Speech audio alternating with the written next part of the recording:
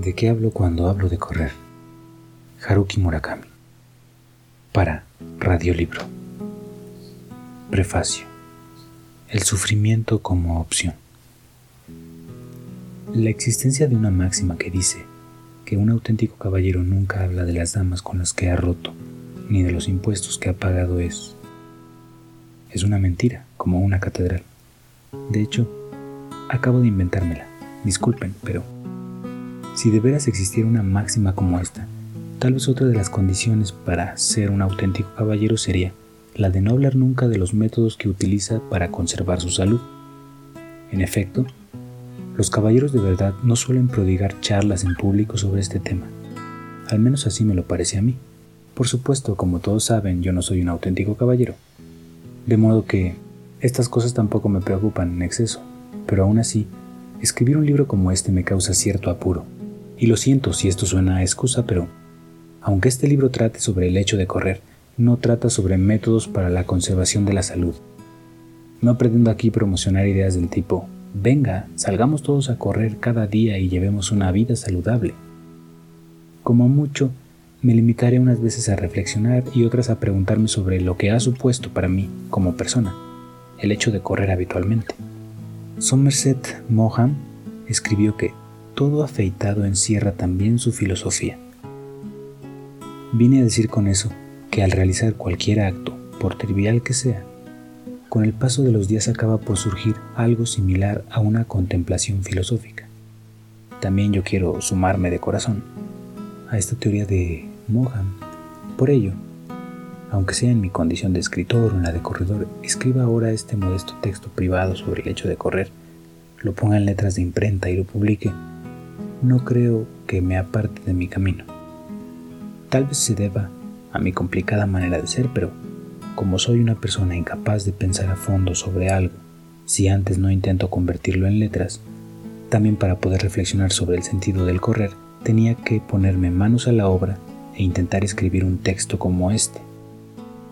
Un día, mientras leía el International Herald Tribune, tumbado en la habitación de un hotel de París, encontré por casualidad un especial dedicado a los corredores de maratón. En él entrevistaban a un montón de corredores famosos y, entre otras cosas, les preguntaban qué clase de mantras recitaban en el interior de sus mentes para conseguir autoestimularse durante la carrera.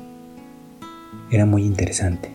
Cuando lo leí, quedé admirado al comprobar las cosas tan diversas que la gente pensaba para poder correr aquellos 42.195 metros.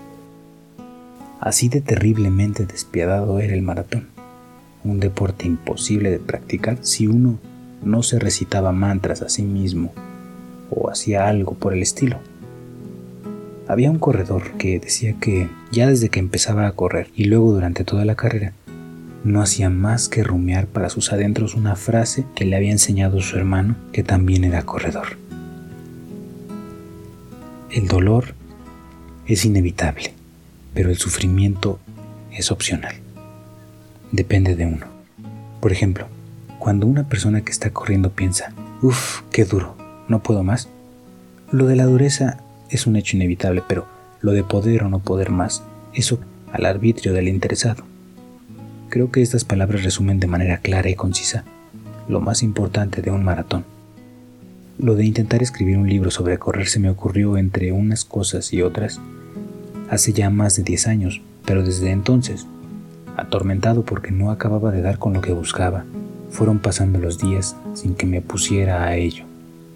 Correr, dicho así, en una sola palabra, resulta un tema tan vago e impreciso que no sabía ni qué ni cómo escribir sobre él. No conseguía ordenar mis pensamientos. Pero cierto día de repente me dije, voy a intentar transmitir lo que siento, lo que pienso, en un texto escrito a mi manera, de modo natural, volcando en él las cosas tal como están en mi cabeza. Al fin y al cabo, no hay otra manera de empezar. Así que a partir del verano de 2005 empecé a escribir, partiendo desde cero, paso a paso, y en otoño de 2006 había terminado. En alguna ocasión reproduzco textos que escribí en el pasado, pero la mayor parte de lo escrito es solo mi sentir actual. Y es que escribir honestamente sobre el hecho de correr es también, en cierta medida, escribir honestamente sobre mí. Me di cuenta de ello cuando iba por la mitad. De ahí que suponga que no tendrán ustedes inconveniente en leer este libro tomándolo como una especie de memorias que giran en torno al hecho de correr.